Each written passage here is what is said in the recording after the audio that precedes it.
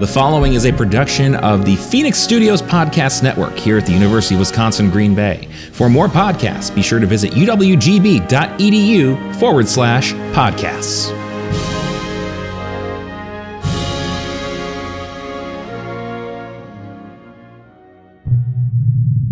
This is serious fun.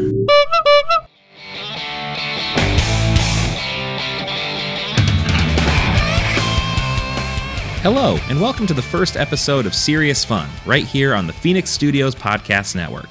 My name is Brian Carr, and I am a professor in the Communication and Information Science departments here at UWGB, where I teach classes in mass media, game studies, and, well, a lot more. But my research and my passion, on both a personal and a professional level, has always been pop culture. This sort of disposable, inessential thing that we use as a distraction in a lot of ways, but ultimately may say more about us and who we are than what we really mean it to. You know, the TV shows, the comics, the movies, the video games, the music that speak to us on this very deep, very personal level in a lot of ways that sort of reflects and shapes our identity. They give us something to laugh at, to cry at, to inspire us, to scare us. And in a lot of cases, arguably, they shape our reality and how we react to it. I mean, think about it. How many times have you heard in recent history somebody try to analogize the Harry Potter series to contemporary politics? I know I've probably heard that a little too often lately. Or how many times have you heard somebody use the famous Spider-Man line, "With great power comes great responsibility," as both a personal motto or just a piece of advice for somebody else? By the way, as a quick side note for that, of course, we often think that the guy who said that was Spider-Man's uncle, Uncle Ben. But in the original comic, it's actually sort of what we call an omniscient narrator that says it at the end of the story. So Uncle Ben never actually says that, but he says it in the Sam Raimi movie, so we'll let it slide. But that's the kind of level of detail that you can expect here on Serious Fun. So Serious Fun is an attempt to contextualize and legitimize popular culture to really take an academic, professional approach to the quote-unquote frivolous. Every show I'm going to be talking with academics, professionals, and fans about all kinds of popular culture, and in most cases, ask them to defend and talk about their own fandoms. For the premiere episode, I'm going to be talking to Dr. Michelle Dewhurst from the music department here at UWGB about her own experiences creating a new film score for the classic silent movie Metropolis.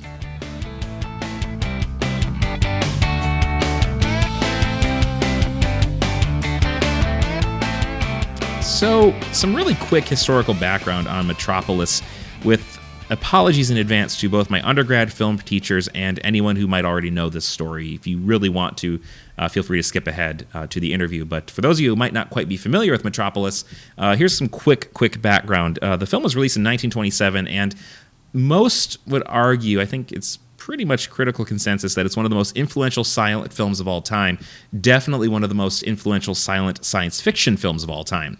It's the product of expressionist director Fritz Lang, who directed the film from a script by his then-wife Thea von Harbo, and it was really heavily influenced by two major societal factors that were sort of coming up around the late 20s. The idea of industrialization and the attendant force of urbanization that went with it, as well as the rising sort of focus on socialism and workers' rights. And together, these come to tell a story of a love that is both forbidden by and ends up overcoming the very real obstacle of classism. And for the folks who might not be as interested in that, there's also a murderous rabble-rouser of an android, giant machines, and lots of metaphor. Now, it's a little bit outside of the purview of this particular instance to give you this really in-depth description of the plot or the themes of Metropolis. Now, if you want to read about that, there's been a lot of great writing about it.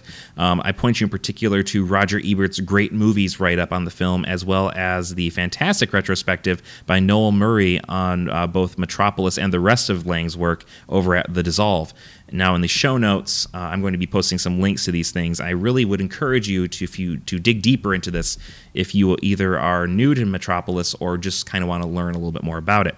Now, even if you haven't seen Metropolis, you've seen Metropolis. The sharp angles, shadows, and distortion that characterize the film have made their way into cultural impacts as diverse as Madonna's Express Yourself video, the original design for C-3PO from Star Wars looked an awful lot like the film's Machine Man, and most of the R&B singer Janelle Monáe's discography is a reference to the film. In fact, a track from her self-produced first album is actually called Metropolis.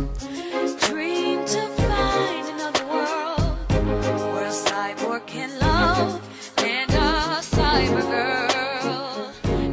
much of the story of the concept albums that would follow is set in a city full of androids and classism and civil unrest that's named in reference to the film. So culturally, it's a pretty important film, and that's what makes the next part so interesting.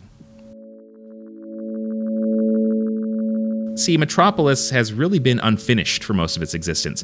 As Kenneth Turan of the LA Times tells it, poor audience reception to the film caused its German distributor to cut it from 2.5-hour running time down to a lean 90 minutes. And that's how most of the world saw it. For whatever reason, likely because film preservation was just really not a priority at the time, the original complete cut was lost and never seen again. So that 90-minute cut was really, for all intents and purposes, Metropolis. It was the only version of the film we had, and the basis for a really strange 1984 version from the Italian electronic music pioneer Giorgio Moroder. If you have the most recent Daft Punk album, there is a track on that album that is literally just him talking over electronic music. But his version featured songs from the likes of Freddie Mercury, Pat Benatar, and Loverboy.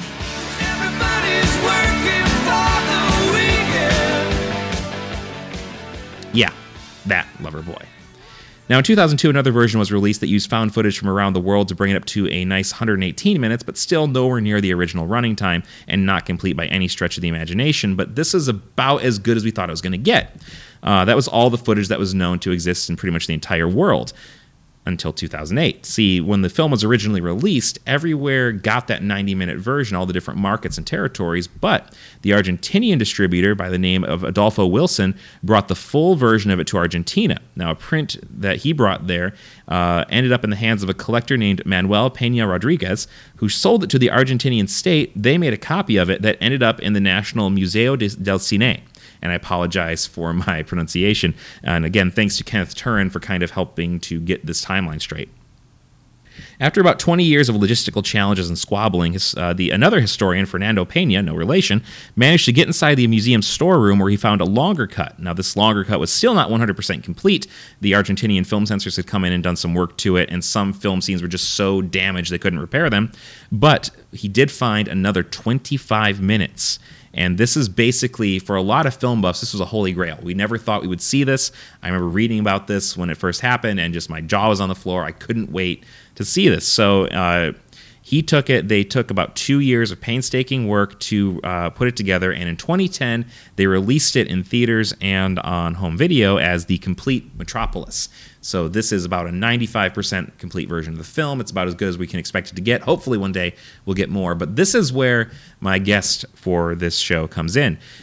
Michelle McQuaid-Dewhurst is an associate professor of music here at the University of Wisconsin-Green Bay. She's been writing a special new score for the film, and it's going to be played live during a special screening of that 2010 restoration at the on-campus Widener Center on April 28th, 2017. That's this year if you're listening to it in 2017, and not this year if you're not. Now, I've long been fascinated by Metropolis, and particularly by the importance of music in directing the emotional impact of the film, and that comes across in every version, whether it's the really weird Giorgio Moroder score or the more traditional classical instrumentation you see in other versions. So when I found out that we had someone on campus working on this, I knew I had to talk to Michelle for this show. So here we go. This is Michelle McQuaid-Dewhurst talking about her work creating a new film score for the classic film Metropolis.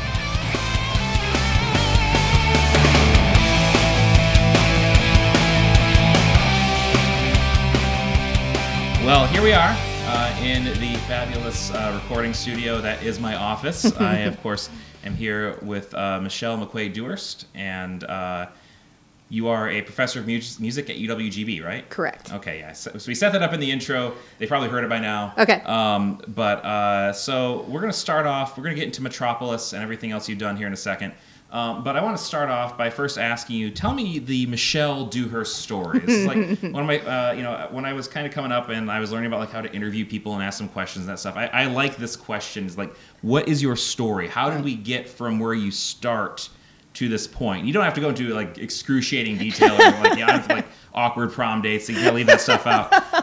But just kind of give me an idea. Like, so what brought you here? Like, what got you onto this path? Sure. Well, I've been a musician for as long as I can remember, and started playing French horn in the 5th grade, and pursued that. And all of my musical heroes, at the time were band directors, and so I thought that's what I was going to do. I was going to follow that path. So I went to college for music, and I started studying music education, and I started composing because I had enough room in my schedule to take a class, and it was a professor that I liked, and I thought, oh, that'll be fun. And I never expected that to take over my sort of musical imagination the way that it did, but it really did, and it sort of changed my path. And I guess I just really hadn't had the example that composing was a path that I could explore until I got to that point. So I continued to compose throughout the rest of my undergrad and decided that was the path to pursue, and went to graduate school for composition. So this was all at Ithaca College in New York State. I eventually went to graduate school at the University of Chicago, and received a master's and PhD there studying composition. And then I moved west again when this job became available, and so looking, it was the academic path was always sort of the goal here, but to be able to be in an environment where I could teach and have colleagues who were into performing the music that I created was sort of the goal, and both of those things are happening here. So that's a pretty great thing. It's important for any sort of mastermind to have lackeys, right? Like this is the origin story, right? So we have to think about masterminds and lackeys and heroes and villains. You're looking around at my office. I can see that's corrupting your even a little bit. No, it's quite the array of figures. I love it. All right, so again, we kind of have this interesting thing where, again, you are sort of going step by step here, and I love that your story starts with the idea that a professor inspired you, because that's part of what gets you into this job, right? Like, that's part of what makes you. Because for those of you who are listening, some of you who are listening, you probably know this already. For those of you who don't, this is professorships are not the most glamorous positions in a lot of ways. It's something you do because you love it, and you kind of want to feel like you want to give back to people who sort of given you something. So it's kind of interesting because I'm sort of in the same boat. Yeah. But enough about the grand glory of academia. Let's talk about Metropolis. Sure. Metropolis is a fascinating film for a lot of reasons. Historically significant. So the idea that you have created a score for this film is interesting. And I have to ask you, how did this come about? Like, what got you to this point where, okay, I've done my composing, I've worked on some different projects. Metropolis, that's the thing I want to do. Right. Well, it's a movie that's been on my mind for a long time for a lot of different reasons, and I've always been interested in film music in general. And so when you think about film music and you think about that in connection with Metropolis, well, there are many paths to follow because there have been so many scores, and that's been really out of necessity, because when the original film was edited down so severely, the original score by Gottfried Huppertz was no longer viable for the original film, and kind of got lost in the shuffle in all the distribution. Now that's sorry, I don't want to, but that's kind of interesting. The idea, of course, this was a silent film. Sure. And so I'm guessing when distribution came around to distribute this out to different theaters, when they sent out the film canisters, they also probably sent the sheet music for somebody to play in house, right? I'm not exactly sure about that, but if that is what happened, right? If we assume that's what happened, then a score that has pages and pages and pages that don't coordinate with the print of the film is pretty useless, right? And would likely be discarded. And for a long time, people had lost track of the score, and it wasn't reconstructed until the most complete version of the film that we have was discovered. And so it took that kind of sleuthing to put it back together. So when you don't have the original score and you have a silent film and you want music with it, there's a practical problem to solve. How do we provide accompaniment? And so there have been a number of solutions to this problem over the years, and so it always fascinated me to see the impact of the different versions of the score on the imagery of the film. So that is just something that has just been a personal interest of mine for a while. A couple of years ago, I team taught a course on film music with my colleague in the music program, Adam Gaines. And when we were planning the course, I said, well, we have to talk about the different versions of Metropolis because that's really relevant. And we even made a final project for the class where we had the students do a little bit of scoring of their own for the first 15 or so minutes of the movie. And it was during teaching that class and talking about Metropolis that I kind of had that little moment where I said, well, why not me? Right. And it was Why right not? around the time that sabbatical proposals were due, and I knew I wanted to apply. I didn't have a project yet, and I said, well, everything's coming together in this moment. That's what I'm going to apply for the sabbatical to do, and it all worked out, so I got to do it. Okay, so you mentioned that we talk about, and again, we've sort of addressed some of the idea of like other versions, of course. The most famous, I think there's like probably 3 or 4 main versions of Metropolis, and from a musical standpoint, there's really the big one that is kind of the elephant in the room is the Giorgio Moroder one from the 80s. And this is, I think, when I first saw Metropolis, this is the one I saw, Okay. and the professor actually said, this is a very bizarre historical artifact. So I have to ask you, like, when you were working on this, were you at all inspired by some of the existing scores or some of the existing versions of the film? I was, although as I got deeper into the work, I really had to put other things aside so that it could be the sort of logic that I was setting up for the film. I think, the Moroder score is really interesting for what it is. I certainly didn't want to go down that path. No. The score that I think directly inspired me the most was the score by a group called the Alloy Orchestra. They are a small ensemble, 2 percussionists and a keyboard player. They've been touring with the film and performing live to it for 20 years or probably more by this point. They have rescored the film every time a new version has come out. So they are intimately familiar with it. And so I recently, this was October of this past year, they performed at the Milwaukee Film Festival, and I got to see them live. And that score had a lot of the elements that I not in terms of material, but in terms of mood and meaning that I wanted to convey. That score is the closest to what the kinds of emotional underpinnings that I wanted to achieve. There's a kind of a relentless motion in many sections of their score. There's also a kind of underlying, I don't know, maybe a streak of melancholy that I get, which highlights the sort of, the difficulty of the human condition of these workers who are toiling underground and never see the light of day. And that was something that was important to me to bring out in my interpretation is, what is it like to live a life it's that bleak, and that combination of the sort of monotonous struggle and the sort of deflation of the spirit that would go together with that, So in terms of just the emotional arc and the musical arc, that score was the one that inspired me the most, I think. Well, it's interesting you bring that up because, one of the things that comes up a lot in discussion of Metropolis is that even though Lang did not necessarily consider it as a political film, it's hard not to read it that way. And I think in some way, maybe subconsciously, it's definitely that. And, it certainly was inspired by, of course, socialism was coming up at the time. Industrialization was continuing apace, urbanization. And so I find it interesting that you actually kind of try to call that out in your score. And so I have to ask, I'm not an expert on music. That's why I'm talking to you. I basically have said in class, I'll tell my students, if you know how to play an instrument, you are a wizard to me. I don't know how to do that. But one thing I do kind of know is when it comes to scoring, you have to try to let the music convey the emotions and the politics in some cases. Sure. So how do you go about doing what kind of how did you actually go about using the music to tell the story? Were there certain leitmotifs you use and that kind of thing? Sure. I mean, I definitely thought that way. I didn't want to be extreme in my use of leitmotifs. I think that can be overdone, and I didn't want to force a very specific interpretation on the viewer, but I did want to have a point of view sort of come across. And so there are different kinds of music that are associated with different characters and different situations. When we see shots of the machinery underground, I use a lot of percussion, and I use in particular brake drums, which are literally brake drums from vehicles that are at different sizes.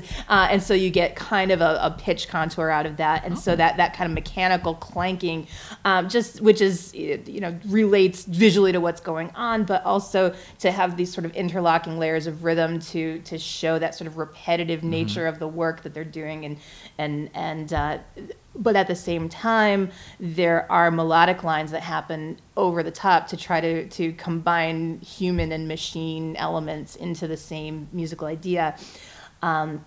when we see the character of Maria, who is kind of a catalyst for the action. She inspires Frater to sort of leave his privileged life and go fight for everybody. That music is largely choral, and so it has much more of a immediacy on this human level because it's, this combination of human voices. So that I thought about it in terms of musical timbre. I thought about it in terms of the density of activity, when the music should be heavy and aggressive, when it should back off and be more delicate, all trying to sort of get at the conflicts and between characters, and to sort of it's hard to talk about it, so you could, I feel myself getting more abstract as I talk about it, but that's all right. We do abstract here, it's fine. Well, okay, but to try to use the musical material as a kind of character development that mirrors what's happening in the film.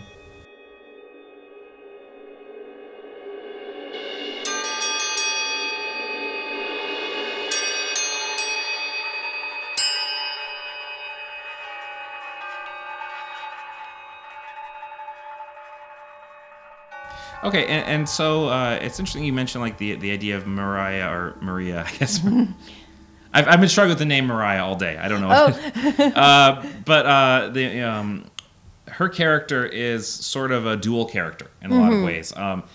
She is the sort of at once kind of like the sweet virginal kind of like figure representing the workers and inspiring this privileged guy to kind of come down and like and recognize the class struggle and that sort of thing. Yeah. But there's also the other sort of like star of the film in a lot of ways is the machine man, or the machine that sort of like the evil Rottwang turns into a clone of Maria. Right. And she is the complete antithesis of that character. Absolutely. She's the I guess would you call it the Jezebel kind of character, where she's like the, if you're going to put it in that sort of dichotomy of female characters, then sure, it fits into that mold. So was that so when you composed that, like, did you kind of like work that in a little bit too?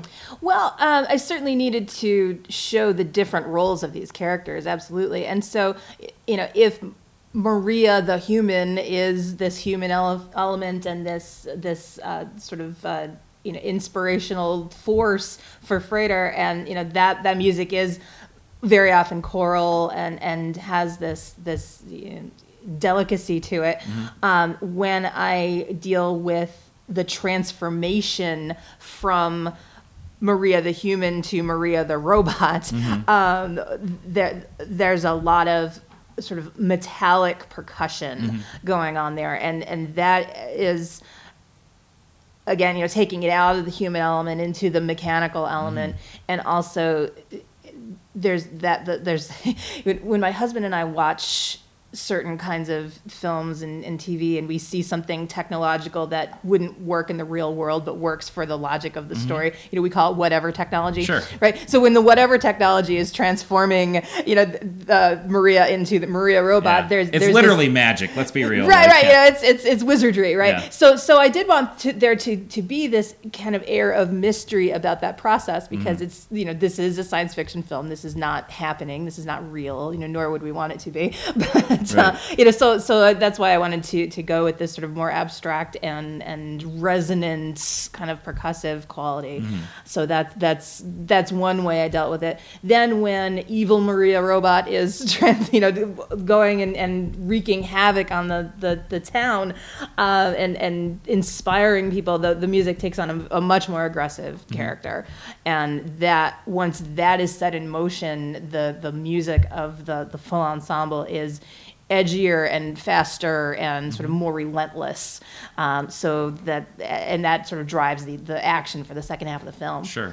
All right, so let's talk about the mechanics of scoring a film. I mean, you've got the theoretical kind of philosophical considerations, but I'm a guy who is the nerd who will watch like the making of documentaries on the Blu-ray and that kind of stuff. And they always sort of skip over the idea that I find fascinating, like the idea of synchronization, and then trying to like really tie the music to the moment in film. So we could talk about like the leitmotifs, and we could talk about like the sort of like thematic elements. But what's the actual sort of mechanical process of scoring a film? Like, do you start with the music, or do you just sort of like kind of jam along with the scene a little bit and see where it goes? How does that work? I mean, I imagine there are multiple approaches that can work. I can tell you what worked for me, which was to go chronologically through the film, because I knew that if I generated too much musical material outside of the film, I would have to try to cram it into a space where it might not fit. So I really did compose the music along with watching the film and thinking about the timing of the phrases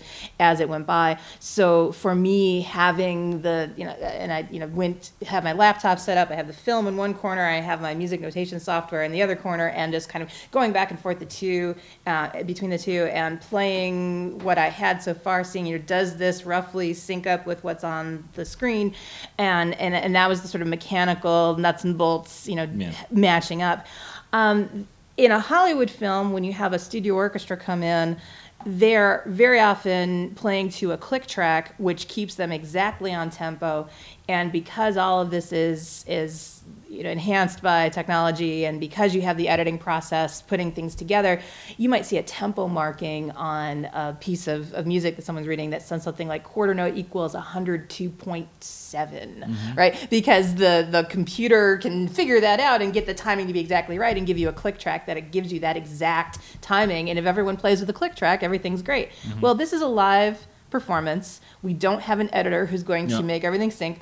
So my solution to that problem of what happens if we get off is there are many, many points in the score where the conductor is instructed to hold until a specific thing happens on the screen. Oh. So if I set a tempo and I say quarter note equals 60, which is like the second hand on a clock, right?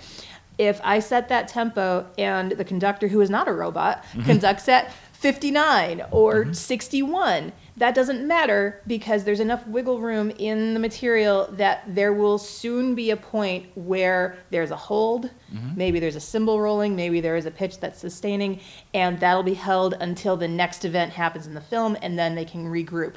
So there are many sort of pressure valves that can let off the steam for the coordination to work. And so that's the theory I went on, and we will see soon if it worked. Well, I'm definitely rooting for you. Like it's a lot of moving parts, and like I said, this is basically wizardry. So, we haven't actually seen the finished product yet. We're a couple weeks out from that. It's coming up, which, as I'm sure you know. Yes. What did you learn from this project? Like it's an academic podcast. We talk, we're teachers. We talk about this stuff. And one of the big things is, what did you learn from this thing you did? Right. So what's come out of it? Well, I'm sure that if you ask me this question 6 months from now, I will have a fuller answer for you, but I'm in the throes of it still, and I'm still kind of sifting through it. But one thing I can definitely say, and things that I will be conveying to my students, is that when you have a large project, setting small, manageable goals for achieving the larger whole is crucial to keep you from letting that deadline slide. I was very fortunate to have a sabbatical and have the time that I needed, but it would have been very easy to think, I have months. It'll be fine. I can kick off today. But I really sat down, and it's as unglamorous as saying, okay, there is about 2.5 hours of film, and so I have X number of weeks, and that means I have to have X number of minutes of film scored per week to have the draft done by early December, which was my goal. And you had to grind it out every day. And that, again, that's the unglamorous part of it, is that every day you are making progress. And some days you make more than others. And some days the progress you made isn't really what it needed to be. And so you have to double back. It's not a straight line. But having these little internal goals of every week I have to get roughly this far really helped me. And so it's that kind of long-term planning and time management that I want to shout to my students from the rooftops. And now that I'm on the other side of completing this score, I guess, on a very personal level, I've learned that I can do it. Yeah. I was capable of doing this thing. And so now it's, we're at the top of the mountain and we're rolling down now. So it's all about, everything's in motion, and we just gotta see it through to the end. But, it does feel pretty good to see this, giant binder full of score pages and have, to say, hey, I made that. So that's pretty great. And so you're definitely pulling a lot from this. So I guess my next question is, and this is probably way too early, have you ever thought about doing this for any other films? In an abstract, hypothetical future, possibly. Sure. One that you don't have to actually commit to. Right. Yeah, absolutely. I mean, I've really enjoyed this. And so, yes, it's something that I could absolutely see myself doing again. A few people, now that they've seen the score, said, why didn't you start with something shorter? Why not a 30-minute film? Why'd you have to do the 2.5-hour film? And I don't know, because it was there, Well, I mean, but plus it's Metropolis. It's Metropolis. It's sort of made for this kind of thing. Exactly. I mean, that's really you can what it is. project whatever music you want onto it. Absolutely, yeah. But sure. I mean, this was really fun for me, and so I would love to contemplate another project at some point. But first, I'll need a nap. Yes. Oh, yes. I'll ask you again in 6 months. Sounds good. How about that? Sounds good. Maybe come back and talk about it. And so the other part of this show that did not tell you about at the start of the show is that the main thesis that we alluded to is that we are pop culture, and pop culture is us. That's sort of the definition of pop culture. And some pop culture is more acceptable than others, right? Like if you say, for example, I am a fan of Breaking Bad, nobody's going to look at you twice. Right. If you say, for example, that like I would, and I told you this already, but people know. If you say that I am a fan of professional wrestling, then people look at you askance. Right. So the part of the thing is I want to try to sort of celebrate the variety of popular culture and what people get into. And so the segment that we're now going to introduce, and Michelle's been gracious enough to be the first test patient for this. I have no idea what she's going to say, by the way. Just so we're clear, I have no idea what her answer to this question is going to be.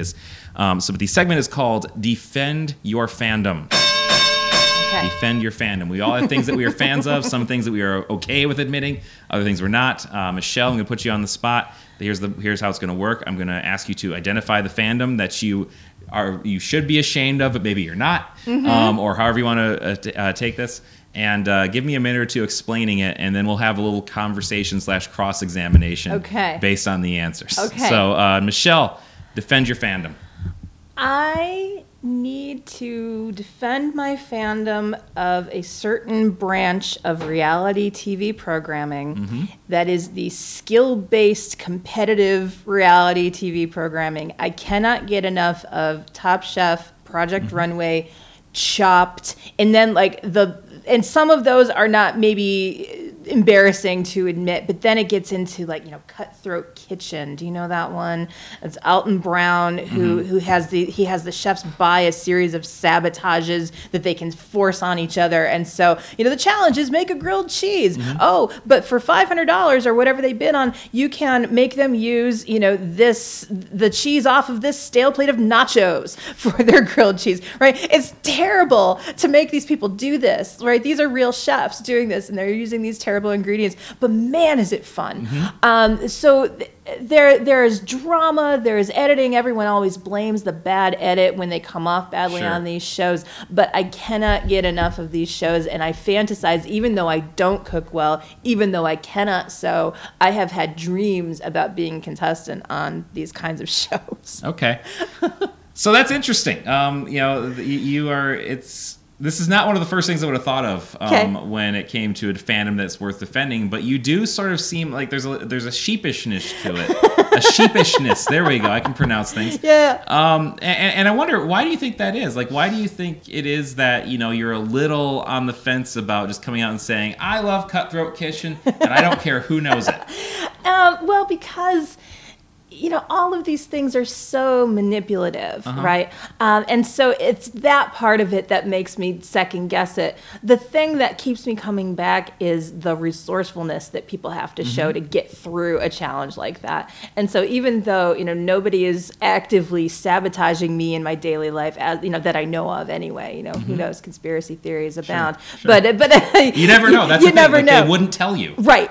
And you're not paranoid if they are out to get you. Yeah. But the idea that that people can adapt to whatever's thrown at them is a compelling idea to me. So that's what keeps me coming back. But it's like, it feels like there ought to be a more uplifting way to learn that lesson. Sure. Well, I mean, but sort of at the core of reality television, I think, is this idea that we are taking everyday situations and everyday people, but we are exaggerating them in a lot of ways. Like, we are taking this thing, that the situation that you might come across at work or in your personal life or something like that, but now we're adding, nacho cheese to it. Now we're adding this immunity idol to it. And so it's almost like the reward of the show, this idea of reality. I mean, first off, it's a very synthetic vision of reality, sure. Right? But it is this sort of more palatable, like heightened reality that is more entertaining and interesting than actual reality. Because let's think about it for a second. Like, most people's real reality show, if there's a reality show about you, certainly about me, it would just be I'm sitting on the couch, I'm yelling at the TV. It's not super interesting. So what do you think about that? Oh gosh. Don't we all want to, on some level, star in our own private shows, and so that, I guess, that heightened quality of the show is sort of, it's why people go on these in the first place, right? It's like, well, it makes the mundane that much more important. I don't know. It's a complicated thing. Yeah, it is. But again, this is a thing that really, it comes about as a result, as sort of a search by television programmers for cheap programming, but it speaks to us on this thing. If you go back to this sort of the origins of reality TV, it starts out with Cops, right? Yeah. That was Fox saying, okay, it'd be a great idea. Let's get a camera crew and we'll just send them around with police officers and we'll see what happens. Yeah. It could be anything. It could be nothing. It could be anything. But people will watch, and they did for years. Yeah. That show might still be on. I don't know. I've lost track. But it's and that one, that one I can't get into at all, because that's real people having real problems, right? And at least with the kinds of shows that I'll let myself watch, it's well, at least people hopefully kind of know what they're signing up for. They deliberately put themselves in that situation, So there's a line there.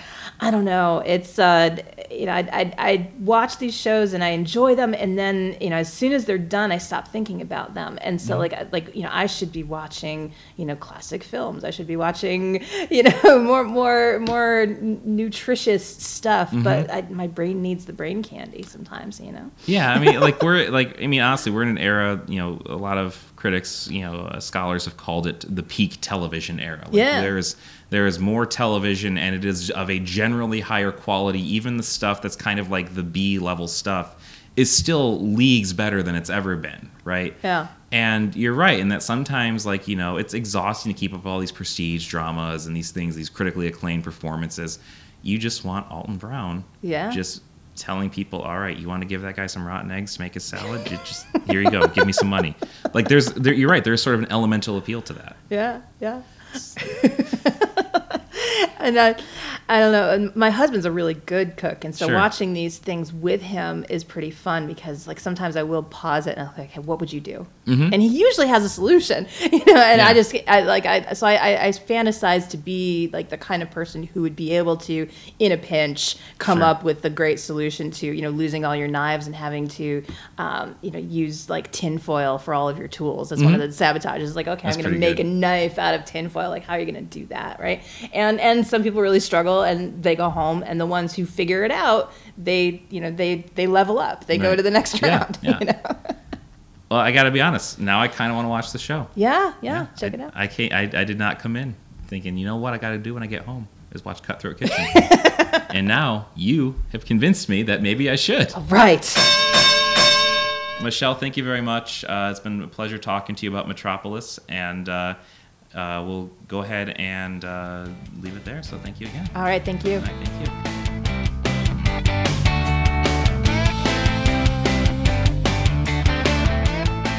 And so that's it. We made it. We're done. That's the first episode of Serious Fun here on Phoenix Studios Network. Want to give a very special thank you once again to our special guest, Michelle McQuaid-Dewhurst. Again, check out Metropolis if you are in the area. It is going to be going on at 7:30 on April 28th at the Widener Center here on the campus of University of Wisconsin, Green Bay. We're very excited. I'm definitely going to be there. I'm looking forward to it.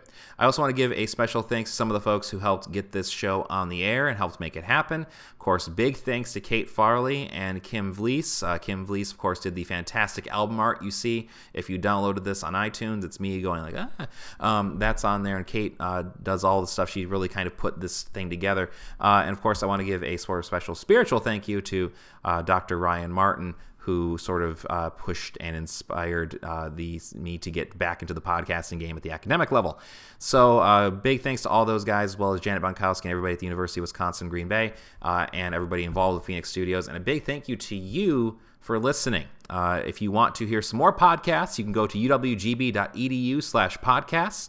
A lot of great shows there for you to check out. And if you have any guests or anything that you want to have me talk about on the show, somebody you want me to talk to, or just questions for some of the guests and some of the people you hear, you can hit me up on Twitter. It's twitter.com/learnonaut. That's astronaut, but with learning. So learnonaut. And I'll be happy to answer your questions, see what we can get on there. So I've got some great stuff lined up, some great folks, and I hope you'll be joining us on this journey going forward. So thank you very much once again for Serious Fun. I am Dr. Brian Carr, and you go out there and you have some fun.